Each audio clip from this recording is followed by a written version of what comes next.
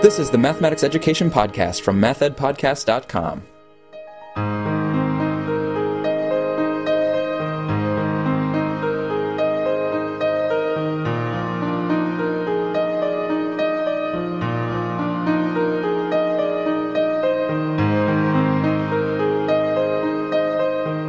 Welcome to the Math Ed Podcast. My name is Sam Otten from the University of Missouri, and today we're going to be talking about curriculum materials that teachers can use for their teacher study groups or that teacher leaders could use if they're working with teachers.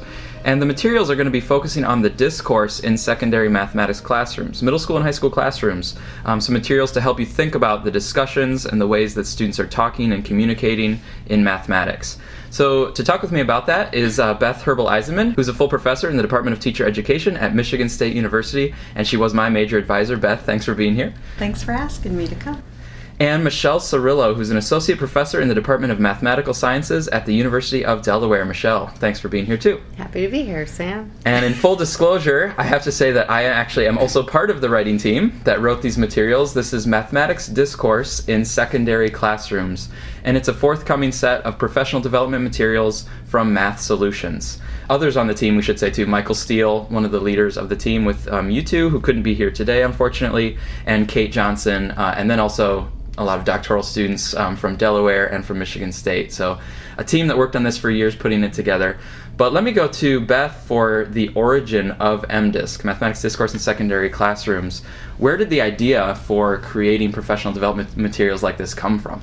So I had a 5-year collaboration with teachers in Iowa, and Michelle was a primary research associate with me on that. And the things that we learned from those teachers and the data that we collected from them, we thought would be very useful and generative for other teachers to be able to think about the kinds of things those teachers had thought about over a period of time, and including different ways to be purposeful about how they change their classroom discourse.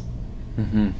And you wrote some things, a lot of things about the discourse that you were seeing in those classrooms, but did you find that there weren't really materials that focused on discourse, or that maybe focused at discourse at the high school level or secondary level? Yeah, it seemed like there were a lot of materials available for elementary focused on math classroom discourse, and that there were other things that were about things like high cognitive demand tasks, but there was really nothing that was specific to supporting teachers to think about opening up their discourse practices in ways that supported students to participate in increasingly complex ways. Mm-hmm. And I think too at the secondary level, a lot of the PD materials are very content focused, where it's like, let's help the teachers really understand this aspect of mathematics and develop their PCK and maybe give them some strategies for problems to use with students. But this one's more holistic about like what kinds of communication do you want happening in your secondary classroom? Definitely. So you had worked for years on this discourse. What were some of the big ideas that became kind of a driving intellectual thread through the materials? In the work in Iowa, the teachers sort of came to consensus that there was a group of discourse moves that they thought were useful, which we later found out were very similar to the talk moves that Chapin Anderson and O'Connor had published in a book toward the end of that work. So what we did was take those and modify them to offer those particular tools. We call them the teacher discourse moves, that rather than closing down classroom discourse like the initiate, respond, evaluate pattern does, that's really pervasive, it provided more space for students to participate. But when we started to use them with teachers, we found out they wanted some sort of criteria for thinking about what happened when they used them. So we augmented the teacher discourse moves with 2 sort of conceptual lenses, for lack of a better way to describe them. So every time they use them, we want them to think about whether the classroom discourse is productive. And what we mean by that is, am I supporting students to use language in ways that both support their meaning making while helping develop their facility with mathematical classroom discourse practices? And then the other piece is, every time we communicate with kids, we're also negotiating relationships with them. That's a core idea from systemic functional linguistics, which is the theory of language that we draw on. So they're also thinking about whether the classroom discourse is powerful or not. So when I interact with kids, how am I positioning them? How are they positioning themselves? And what can I do to support assigning competence, if we want to use the idea from complex instruction, or developing productive learning identities in relationship to mathematics. And then I would add just being really purposeful in the sense that we can even not just plan our tasks and plan our classroom activities, but be very purposeful and plan our discourse, plan our questions, plan the ways that we may think that we can position students as competent during class. Mm-hmm. So productive, powerful, purposeful, the 3 Ps. Kind of go through the materials overall. Well, and I think the other piece about purposeful is, so most people learn to participate by participating in things, and because teachers have participated in particular discourse practices through their K-16 experience, there are some things like the initiate, respond, evaluate pattern that feel very normal and common sense. And so being able to step outside of that and really think about alternatives isn't something that just happens. You have to be intentional about it. So the purposefulness involves offering some tools to teachers, but then allowing them to take them up in ways that make sense and then eventually study in their own practice when they engage in action research. Mm-hmm. I'll put a link in the show notes to the teacher discourse moves, because we've written about that as a group before, so people can already find those ideas, but now putting it into the context of professional development curriculum can really help teachers feel confident using them, being purposeful about how they're using them. And I'm thinking of a kind of example of how to use those 3 lenses to look at your use of teacher discourse moves. Like waiting, or what some people might call wait time, is one of the teacher discourse moves. But, it's not just waiting randomly. It's, I have a reason that I'm going to wait. I'm waiting right now because I want students to be thinking about a mathematical idea or question, so that is mathematically productive to let them kind of mull that over. And it's also empowering because I'm trying to actually give more students access to the idea and sort of give them all a chance to think about it. So I'm being productive, powerful, and purposeful about my use of that move. And then after the waiting, I might elicit the idea, or I might connect it to something else. And so that is also being purposeful to try to really make a mathematical point, or to empower students to be the ones who are sharing ideas and listening to each other's ideas. It's kind of example of how you can really not just give these tools of the teacher's discourse moves and go, say, here, go, use them, try them out randomly.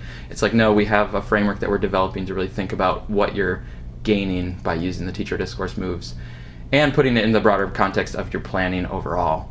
Like you're really kind of shifting your approach to your classroom into really thinking about getting that communication to happen. Yep. Yeah. So that's a lot of ideas to tackle, and I can imagine a lot of different ways of trying to lay that out in professional development. So how did you actually structure the professional development experience?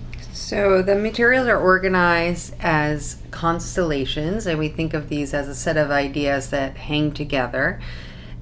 Similar to the way we look out at the big sky and we see these clusters of stars. And so we have this introductory constellation to kick things off and to build some community within the group that you are facilitating the materials with.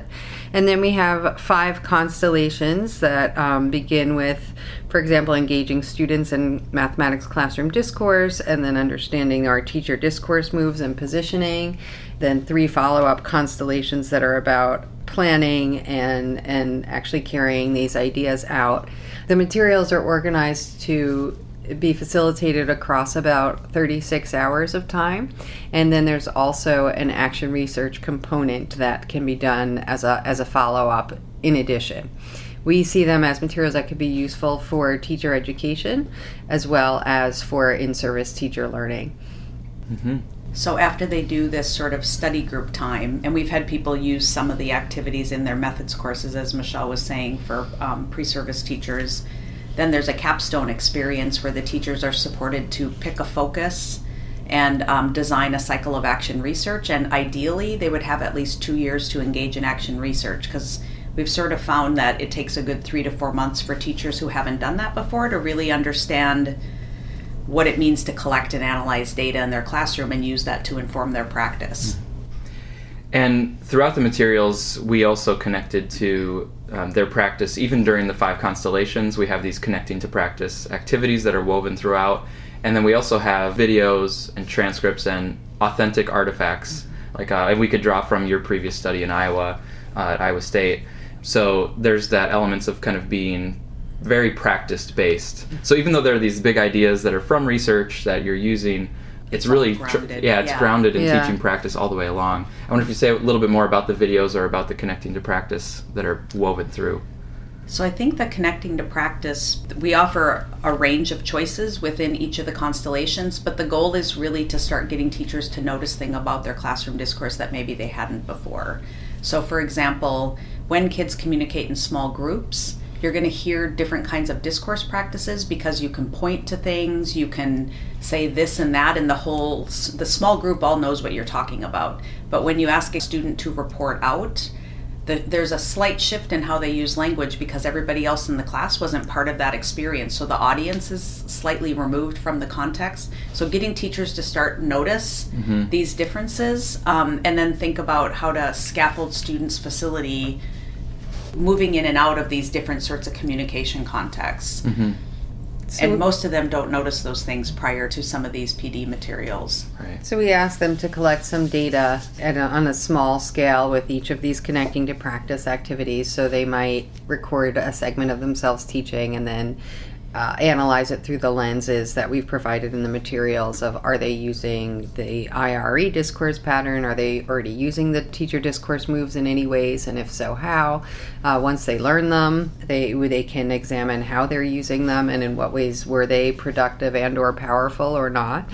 They might give their students a survey about or interview them to understand how they feel about participating in math class and in the discussions. And so there's lots of choices in the materials for the facilitator as well as for the classroom teachers. And then these things very greatly can inform what they might decide to do as part of their action research projects. I'm speaking with Beth Herbel-Eisenman and Michelle Cirillo about the professional development curriculum called Mathematics Discourse in Secondary Classrooms, or MDisc as we call it. And I want to get into a little bit of the details just as an illustration. So I want to ask you, what's one of the favorite activities that you have? So you talked kind of about the constellations overall, but if we go into one of those stars, one of the activities, what's one that sticks out to you? So in the introduction in the first two constellations, we really introduce all the core ideas and then we just sort of keep revisiting them in different ways. So in the first constellation, one of the goals is to support teachers to understand aspects of classroom discourse, but also the most formalized version of mathematical discourse, which some people have called the math register.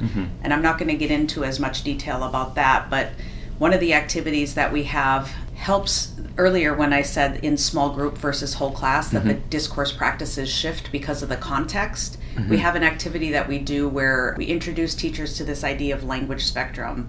They work on a task and then we have sets of student work that illustrate different ways students might communicate in math classrooms in two different solution types. And then one of the goals of it is to think about what is the range of ways that you see students using language and diagrams to communicate their thinking. So some of them are transcripts of students working in small groups, and some of them we've handwritten textbook versions of the task so they can see sort of a range of ways that people communicate and textbook communicate in a math classroom. So by the end of that activity, one of the things that comes out is that when students communicate in small groups versus report out to the whole class versus have to write up a solution of their own versus the text that they are exposed to either in the curriculum materials or handouts that the teacher gives are all slightly different language demands and types of text that occur in a math classroom. Because students need to use less formalized language when they're trying to make meaning for mathematical ideas, but they have to also be able to name and be explicit about those things when they're actually writing them up.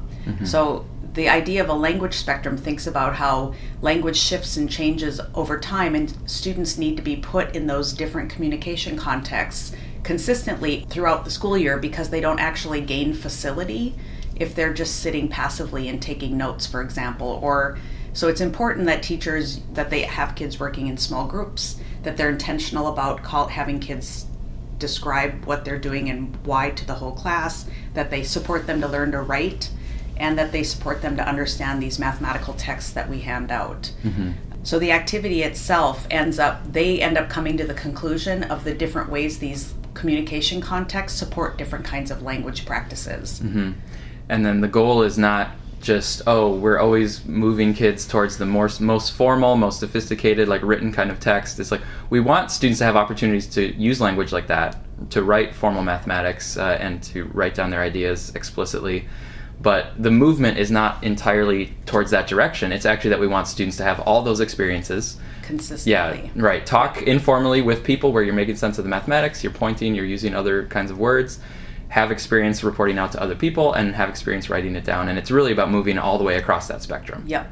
And noticing, for example, if a student is writing up things like you would expect them to be talking in small group, that might be somebody that I need to provide more support to make explicit what the written text should look like. Oh yeah, and probably a lot of teachers have had that experience. Like a student has written down something and turned it in, but they've written down an informal way that they would say it to a friend instead of writing it in. So they're not realizing that there's actually a shift in language when you start to write it down. Yeah, they often will use informally, and even in their writing, they'll use vague pronouns or references. So they'll say it or that or this, and it will be unclear what they're referencing. Yeah, I took this and it went to that, and I did it over there. It's just like, when you're talking, that might have made sense, but when you're writing it, that's very confusing. Right. So we purposefully used the term language spectrum because in the same way that a light spectrum has all the different colors of light and none of them are better or worse, they're all needed, right?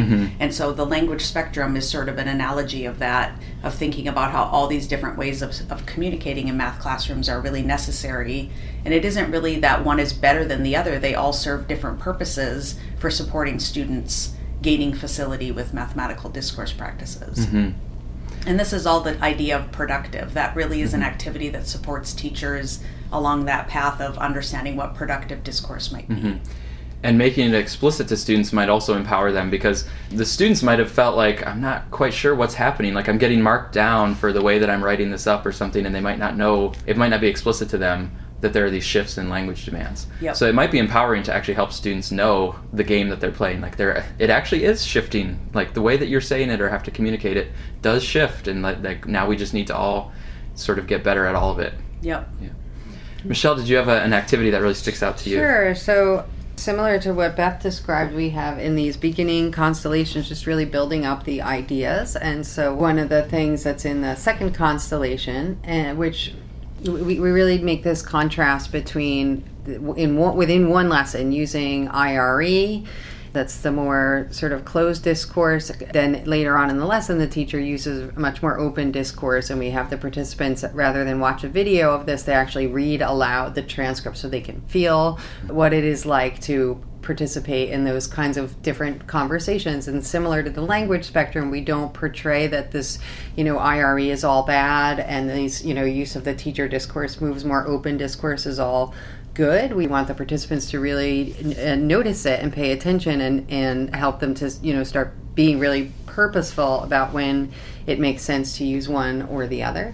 And within that constellation, as with all of them, we have a really nice, rich math task. And in that particular constellation, we have something about the triangle congruence conditions, an activity that was inspired by, and I'd say co-developed with one of the Iowa teachers. And so that's a task that every teacher I've ever encountered, whether they were a pre-service teacher or whether they were a veteran teacher who's been teaching secondary geometry for 20 years, always learns some math content through that activity, which is really great. And I think a lot of our tasks are very much low entry, high ceiling kinds of tasks, and then they engage with the discourse ideas with these tasks as the anchor. So they do the mathematics, and then they can, get that out of the way, learn some mathematics, but then think about the discourse, the teacher discourse moves, or the language spectrum with the tasks in mind in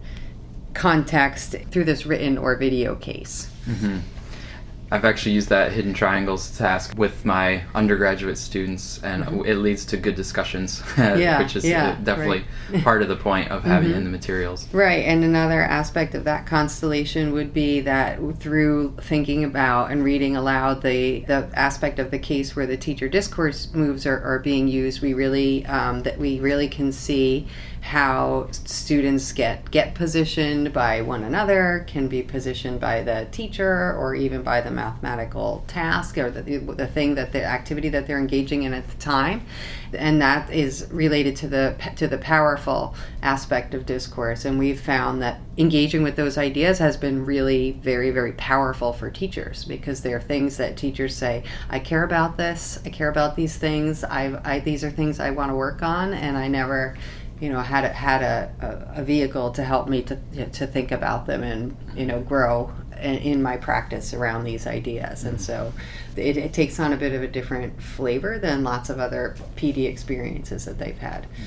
Yeah, I do think like the teachers that I've worked with pay attention to things like who the popular kids are, but some of the teachers that I've worked with haven't noticed as much how those very subtle things play out in terms of who's seen as sort of smart in their math classrooms or not. And this idea of positioning really has them grappling with all these different things that happen in the math class and how they have implications over a period of time for students' identity development in relationship to math. So both of you have had a chance to enact these materials with teachers, and so if some of the listeners are either teachers who might end up using this in their professional learning community, or teacher leaders that might be using this as a PD curriculum, or teacher educators that might use it in classes, what might they expect to see at the other end of it? Like once they've gone through these materials and then the teachers are back in their classroom and they're teaching, what would you look for? What would you kind of hope to see, or what have you seen in classrooms of teachers that you have used this? So we should mention that these have been piloted 5 to 8 times and revised over time, so they are sort of research-based in that sense. So one of the pilots that I've been involved in, where we've just entered year 6 of our collaboration, and the teachers did the study group at the beginning, and then as every district, some people go to other schools or whatever, but it's been sort of an ebb and flow. And I would say that probably some of the biggest differences we've seen, so all of the teachers felt like they were already probing, weighting, and revoicing. Those 3 tend to be the ones that most teachers already think are already doing, and then they work on becoming purposeful. But they found that the other 2, asking students to revoice and creating opportunities to engage with another's reasoning, that those 2 are the much harder ones to do.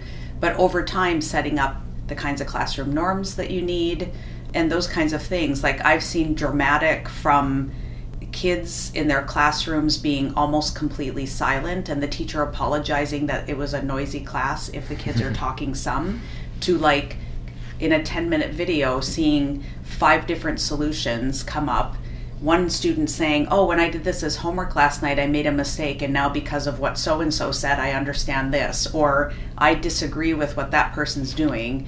Some people who have watched some of the videos with me are surprised by how it's still somewhat mediated by the teacher, but the students, the length of student contribution and the quality of that has changed dramatically in the 5 years, where a student not only says what they did, why they did it, they talk about how it relates to what someone else did in the class. So we're seeing like 2 to 5 minute like students participating rather than 1-word answers. And very different support for students writing. Like a lot of the teachers had never thought about, because they just did it, right? When we were students, we sort of subtly picked up how to write up these solutions, and being much more purposeful to support students in learning to write about mathematics has been another pretty big change that we've seen. So it's the teachers, 2 of the teachers have been teaching 27 to 30 years, and they want to teach another 10 years because it's getting them to see kids in a completely different light, doing things that they didn't even know they could do. And they've gone with me to present at regional NCTM and national NCTM too, to sort of share some of the things that they've learned. Yeah, it's hard work to do a discussion-based kind of math class, but it is really exciting teaching because you do see so many student ideas, and that's really fun, actually. Yeah. So it's it's a big difference that we've seen in the classrooms. One of the things that we've seen in the professional development work with teachers on classroom discourse over the long term for the 2 projects has been the teachers very often, if they're not already using problem-based materials or rich, high cognitive demand tasks, they recognize very quickly that I need something different. I need more interesting tasks. I need better curriculum materials. They say, I want to have interesting discussions in my classroom, and so clearly I need to give students something interesting to discuss. And the things that I'm using right now, the textbook or the materials I'm using, are not getting me there. So it's been a really interesting thing that we've seen over and over and over happen, sort of a backdoor kind of recognition of the importance of tasks and curriculum materials that aren't front and center in the materials, but that has come out over and over and over again with all the different groups that we've worked with. So, speaking as a co-author, I think we're all excited to see these finally coming out, because we've been using them and working on them for years, but now they can be, we don't have to kind of backdoor share them with friends. We can actually have them available for anybody who wants to use them. They're going to be coming from Math Solutions this fall. We don't have an exact date, but they're coming very soon. Any day now, we expect. So, and feel free to contact any of us if you have questions about it or if you want to follow up.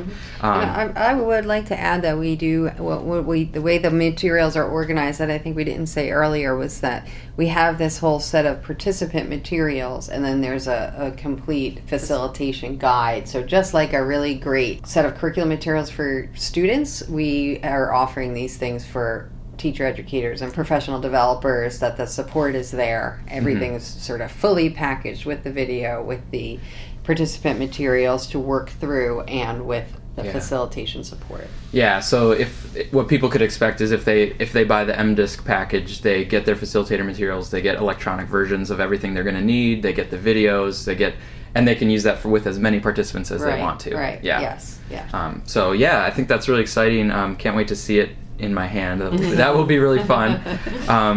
But let me go back now just for a final question. So a lot of people in the field might have seen the names herbalizamin and Cirillo next to each other in various ways on different articles and book chapters and books and everything. But your friendship and collaboration actually goes back even farther than people might be aware. So where did you two actually meet, and where did the partnership kind of start?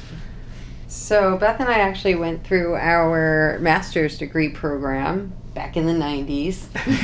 In mathematics. In a math department at Northern Arizona University. So we've been friends for 20 years, more than 20 years. And at the time, Beth had already had some classroom teaching experience. I had just out of undergrad, so I went back to New York and taught for 8 years. And then very serendipitously, actually, I was ready to go back to grad school. I was trying to hunt Beth down on the Google, I think, wasn't around yet, and so I was trying to track her down through some old search engine, and then she happened to call me while in the midst of this search and said, "Hey, I got this grant, and are you ready to come back to school?" And I was, and so I moved to Iowa.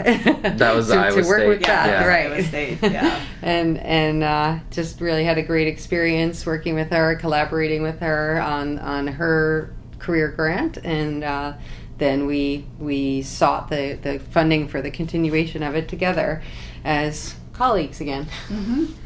So how did you find Michelle's phone number then without Google, or did you? I don't remember.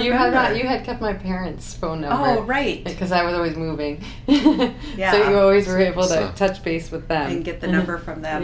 Yeah. Luckily, the parents didn't move. Yeah. So, actually, what happened was Beth had called me, and I said, "Hey, I just finally figured out how to get in touch with you because I was reading a mathematics teacher on a Friday night."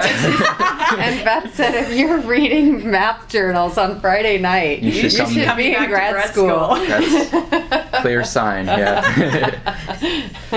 And now it has worked out. Well, I was also glad to join in at once Beth came to Michigan State. That was where we got linked up, and I'm really glad to be part of the team, and it's been a lot of fun working on it, and it's going to be fun to hear from people who are start using this now and hear how it goes with them and what they start seeing from it. So yeah, we've already had some queries about it at this conference here, so we're excited to get it out there. Right. Super excited. Well, congratulations on all the hard work, and definitely looking for the next things, what's going to come next. So it's all a progression that's been building for years and still going into the future, I'm sure. Yeah, definitely. Thanks for having us on. Thank you.